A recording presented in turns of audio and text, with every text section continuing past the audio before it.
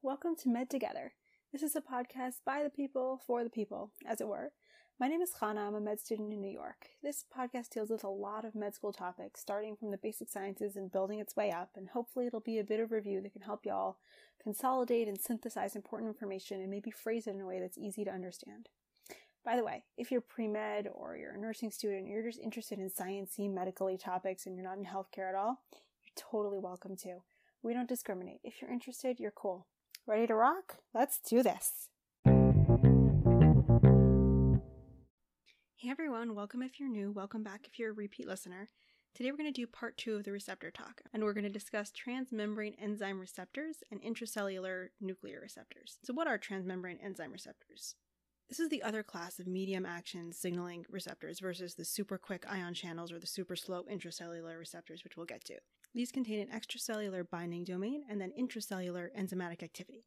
As a rule, they work by induced dimerization, which is to say that a ligand binding to the extracellular domain causes them to dimerize and turns on their enzymatic activity. Just an aside about kinases. What do kinases do? They mainly do phosphorylation. Kinases phosphorylate a protein substrate, and phosphatases dephosphorylate protein substrates. There are 2 different kinds broadly of kinases. You have the serine-threonine kinases and the tyrosine kinases, named depending on which residues they phosphorylate. And the ones we're going to be talking about today are mostly tyrosine kinases. So they're going to phosphorylate proteins on a tyrosine. So what's unique about these receptor tyrosine kinases? They're structured with an intracellular kinase domain, a transmembrane alpha helix, and then an extracellular domain. The kinase domains are all relatively similar, which you'd expect because they're all doing the same thing. They're doing phosphorylation. But the extracellular portion is really the diverse part because it allows the kinases to receive these highly selective signals. Now, the intracellular kinase can be associated with, but not strictly a part of the receptor and the transmembrane domain, in which case it's actually called a non-receptor tyrosine kinase because the tyrosine kinase is not technically connected to the receptor, but whether or not they're actually attached, they're functionally the same. So how does this receptor kinase class activate? In its inactive state, you have 2 monomers of the kinase, and then ligand binding causes dimerization, leading to trans-autophosphorylation, meaning one monomer phosphorylates its neighbor and they turn each other on. How does ligand binding cause dimerization? There are actually 4 known ways that ligand binding can bring the kinases together. First one is that each receptor binds its own ligand, and then an extracellular signal brings the 2 monomers together. The second one is that a single ligand can bind to a site between the 2 monomers and kind of physically pull them closer together. A third one is that the ligand can cause conformational change in the extracellular domain and open up a binding interface between the monomers that wasn't accessible before. And the final one is that the ligand binds and then it recruits a cofactor which pulls the 2 together. So like we said, kinases can elicit short-term changes with second messengers or proteases, but they can also activate transcription, which is more of a long-term change. In general, transcription factors are turned on by phosphorylation. So these kinases can turn on transcription factors. So once bound to a ligand, transmembrane enzyme receptors can generate second messengers, they can initiate a protease cascade, or most commonly, they can do phosphorylation actions. Rather than cyclic AMP, these enzymes tend to work with cyclic GMP, which is not terribly different. Like adenylyl cyclase, guanylyl cyclase converts GTP to cyclic GMP, and it needs the 2 halves of its catalytic domain to be brought together in order to act. So yeah, very similar to what's happening with the cyclic AMP and G-protein coupled receptors. The enzyme-linked receptors that work with cyclic GMP are generally 2 monomers with a single extracellular binding site. So both together will bind a ligand that brings the intracellular guanylyl cyclase domains together and activates it. And these receptors are actually not strictly kinases. They actually have a pseudokinase-like domain, which is structurally very similar to a kinase, but it doesn't have the loop that does the phosphate transfer that actually does phosphorylation. So these are not even technically kinases, but they pretty much look very similar, and we consider them part of the receptor tyrosine kinase class in any event. Sometimes, when we're trying to do apoptosis, which is programmed cell death, these kinases can be activated by juxtacrine signaling. So the receptor on the cell will bind a transmembrane protein on a neighboring cell, and that will initiate caspases or proteases causing apoptosis. And then finally, we're going to talk about kinases turning on transcription. So phosphorylation generally makes a transcription factor turned on and able to go to the nucleus. Or sometimes the transcription factor is active, but it's bound to an inhibitor, and phosphorylation can turn off the inhibition and allow it to translocate to the nucleus and turn on gene expression. Now, receptor tyrosine kinases do a lot of things, besides for the one that we just mentioned. The trans-autophosphorylation, which is, remember, each one turning each other on. So aside from turning the kinases on, it actually also causes the phosphorylated tyrosine kinase residues to build a scaffold by binding the SH2 domains of adapter proteins. These scaffolds then form a signaling complex which brings enzymes and substrates together. Adaptor proteins have no activity by themselves, they just kind of bring things together. So they're basically like almost like an interactive workbench. So one example of this is the involvement in the RAS signaling. The RAS family is a family of small G proteins. Small G proteins work similarly to the alpha subunit of the big G proteins, which are on the G protein coupled receptors. But the main difference is really how they turn on and off. So just to refresh the mechanism, G proteins are inactive with GDP, which they're usually bound to, and active with GTP. In the case of the large G proteins, it's interaction with the receptor part that causes the binding site to open and allows it to bind to GTP. With the small G proteins, they need a GEF, guanine exchange factor, to open the binding site and release the GDP. Then once it binds the GTP, it signals to its effectors. And then in the case of the large G proteins, they have this intrinsic GTPase where they turn off. The small G proteins do not have intrinsic GTPase and they can't turn themselves off. So left alone, they would stay in the on position pretty much forever. So the small G proteins use an enzyme called GAP, GTPase activating protein, to turn it off.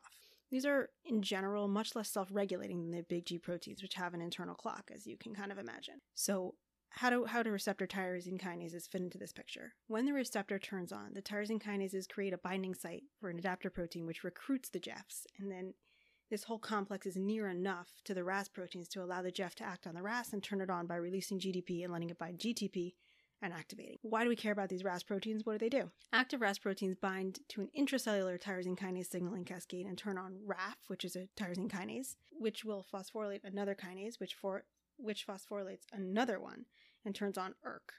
So it's basically this 3 kinase long chain originally turned on by the RAS, which is a small G protein, which was initially turned on by activation of the receptor tyrosine kinase. And ERK is heavily involved in cell proliferation and survival, so you can imagine that mutations in this RAS-ERK pathway are prime cancer material. Now, like we kind of touched on, GPCRs and tyrosine kinases are not that different, so I'm sure you're not going to be surprised to hear that certain cascades can be turned on by both GPCRs and tyrosine kinases. And there are also different SH2 domains that can be bound by different tyrosine kinases and activate pathways that are also activated by GPCRs. So what are some of these pathways that are affected by both GPCRs and receptor tyrosine kinases? So first of all, the RAS proteins can be stimulated by certain alpha or beta gamma subunits as well. We talked about this briefly with the 12-13s being involved in small G proteins. Some SH2 domain containing proteins, aka adapter proteins, can have phospholipase C activity. Remember, phospholipase C is that one that beheads the phosphoinositide to form the diacylglycerol in the IP3, which opens calcium channels.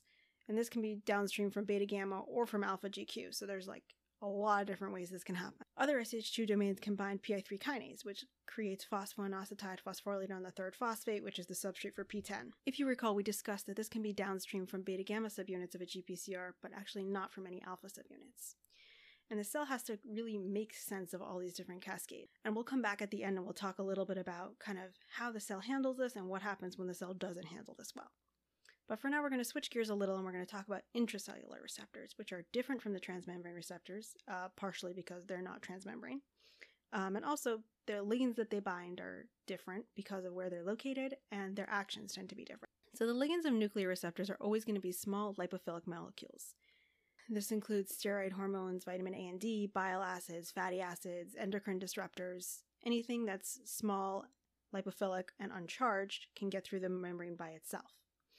What's unique about nuclear receptors is that they're always slow-acting because they target transcription factors.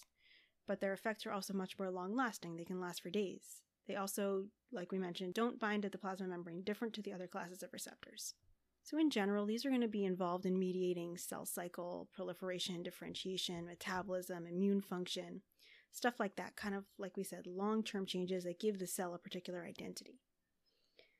Now, there are 49 nuclear receptors, intracellular receptors that have been identified, and they're targets for about 16% of small molecule drugs. So this is not insignificant. A lot of our drugs tend to target receptors because it's easier to make drugs that don't have to get through the membrane, but we actually have a significant portion of drugs that do target these receptors, and it's important to talk about them. 47 out of these 49 nuclear receptors are highly specific, and the other 2 are completely unspecific, extremely promiscuous, and will make your life extremely miserable. The nuclear receptors are then further divided into 2 different classes, the steroid receptors and the RXR heterodimers. The general structure is the same for all nuclear receptors, no matter which class they fall in. They all contain a C domain that binds the DNA and an E domain that binds the ligand and is responsible for dimerization, because nuclear receptors are almost without exception dimers. Now we're going to talk about the steroid receptors first, because I think they're a little bit easier. And we're going to use the glucocorticoid receptors as a prototype. Glucocorticoids are often prescribed for inflammation because of their immunosuppressive effects. So we'll see them used in asthma, allergy, even leukemia, sometimes in cases of cerebral edema. Anytime where you want to get rid of inflammation relatively quickly, people tend to use steroids. So the glucocorticoid receptors are going to bind to palindromic DNA sequences. Palindromes are words or sets of letters that can be read the same either way, like the name Anna, for example, is a palindrome. So palindromic DNA sequences are the same if you read them 5 to 3 or 3 to 5. And these glucocorticoid receptors, like we said, are going to act as dimers. So one actually binds to each side of the DNA sequence. So if you have a palindromic DNA sequence, you can be pretty sure it can be regulated by a steroid receptor. And then the receptors then bind co-regulators which activate or suppress gene expression. So in the inactive form, the steroid receptors are actually bound to proteins in the cytosol. They don't live in the nucleus. When a ligand binds to the ligand binding domain of the nuclear receptor, the whole nuclear receptor ligand complex is released from the chaperone protein.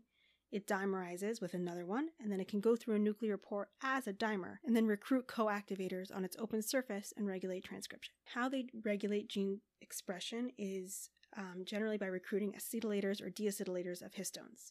So in immune downregulation, for example, they're going to downregulate transcription of interleukins and complement proteins which cause inflammation. And now we reach the RXR heterodimers. So what is an RXR heterodimer? RXR can think of it almost like the base. RXR makes a heterodimer with other receptors that are specific, but the RXR is pretty much going to be the same no matter what else it's bound to. So it actually doesn't bind to the ligand itself, right? Because we said RXR is non-unique. So the function is determined by the other guy that it binds to. It's basically like an available blank state for the other half of the RXR to bind to. And this pair of RXR and say PXR or whatever the other guy lives bound to the DNA, and it's also bound to co-repressors. So unlike the steroid receptors, these are not found in the cytosol at all. They live in the nucleus on the DNA. So you have the RXR, let's say PXR, which is the one that's going to determine the activity, bound to the DNA and bound to co-repressors. So now a hormone can get shuttled in straight through the membrane of the nucleus. The hormone comes in by itself and it binds to this heterodimer, which is already bound to the DNA, and the binding of the ligand kicks off the co-repressors, recruits a co-activator, and activates the targets. So I used PXR as the example, and I want to talk about PXR a little bit, because PXR is the receptor that's the unicorn of the nuclear receptors. It's unique because it's not unique. It has expression wherever tissues are exposed to the outside, and it heterodimerizes with RXR, like we said, and it has a very low affinity, non-specific binding pocket, which will bind many, many, many different drugs. And this is important because it is in charge of regulating the CYP450 family. We mentioned the CYPs briefly in the Pharmacology 101 talk when we talked about metabolism, first-pass metabolism, liver metabolism. The CYPs are big in solubilizing many drugs, which means that drugs that activate the PXR-RXR receptor cause upregulation of the CYPs, and this way increases metabolism of now any drug that's being metabolized by the CYPs. So you're going to need to increase the dosage of all your CYP metabolized drugs to have any effect, and then when you stop the second drug, you're going to get toxic symptoms. So this is why drug-drug interactions are so important, and drugs that are PXR activators should not be given with CYP metabolized drugs. This is a really important thing to understand and to know. Some other RXR type receptors and their roles in therapeutics. So first of all, breast cancer. Tamoxifen is one of the biggest breast cancer drugs. It was originally actually a very bad contraceptive, but then eventually it started to be used in ER-positive breast cancer, where estrogen is a growth factor for the cancer. So how does it work? This is a drug that mimics estrogen, and it binds to the estrogen receptors, which is an RXR type receptor, and it actually stops transcription of estrogen because it acts like feedback inhibition. The receptor thinks, oh, we have plenty of estrogen, let's stop making estrogen. It stops or slows estrogen production and therefore slows down the growth of breast cancer, which uses estrogen as a growth factor. These RXR receptors are also important in prostate cancer. So anti-androgens, also known as chemical castration, is a fairly effective treatment in about 50% of prostate cancers. And this is because there is a protein called ERG, which when overexpressed is a big marker for proliferation. So it's usually very tightly controlled. But in a lot of prostate cancers, you have this situation called accidental chromosomal fusion, where ERG is placed under the control of the androgen response element.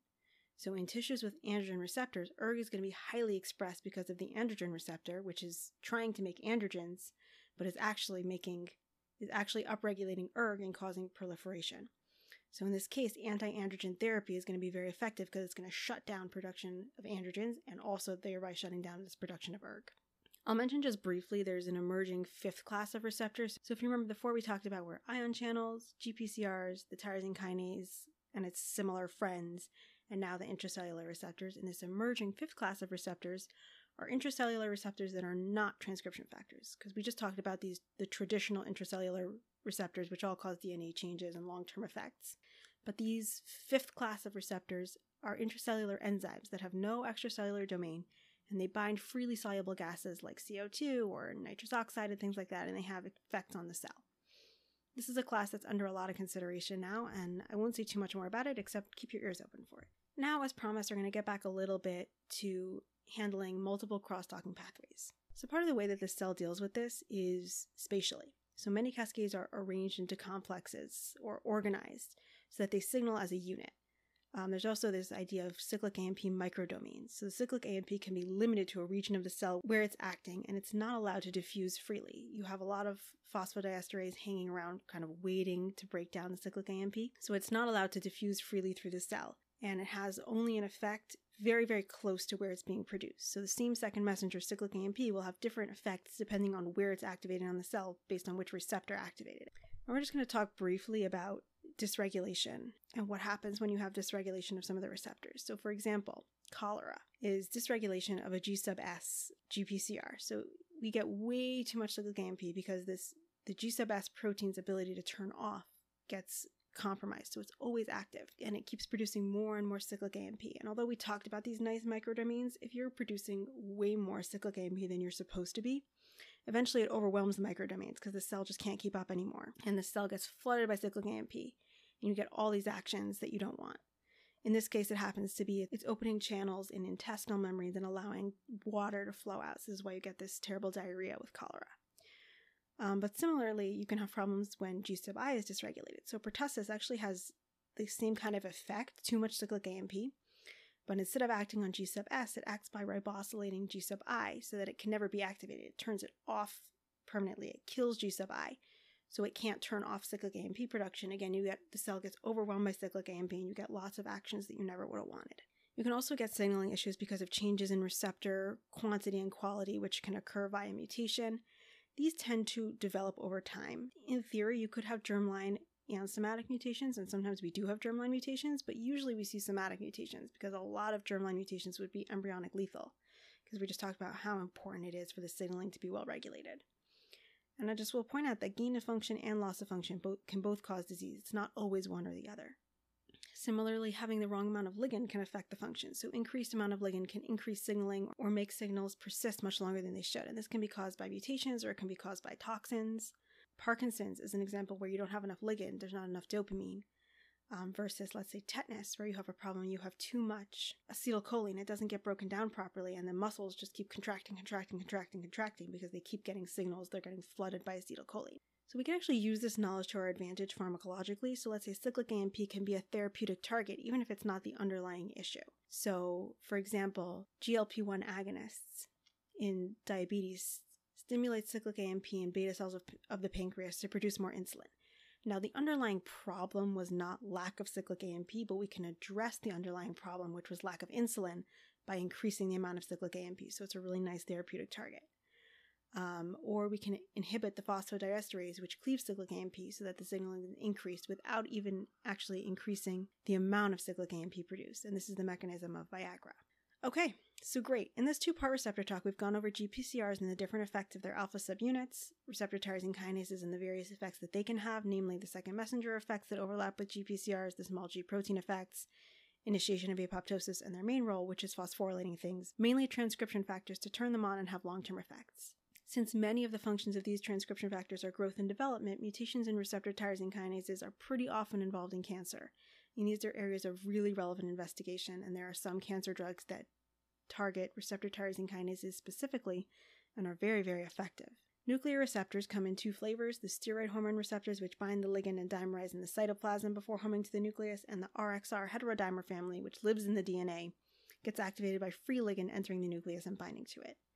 We also touched on some things that can go wrong with receptors, and that's part of why this topic is so important. Most drugs target receptors in some way, shape, or form. The more you know and understand about the receptors and the drug mechanisms, the broader and deeper your understanding will be when you're using these drugs as a doctor. Okay, that's it for right now. I'm so glad you joined and thank you for staying till the end. If you enjoyed this and it was helpful, I'd really appreciate if you'd rate the show and recommend it to your friends. Feedback is welcomed and encouraged. Please reach out with comments, questions, concerns, requests, really anything. Reach out to me at medtogether26@gmail.com and I will respond to you ASAP.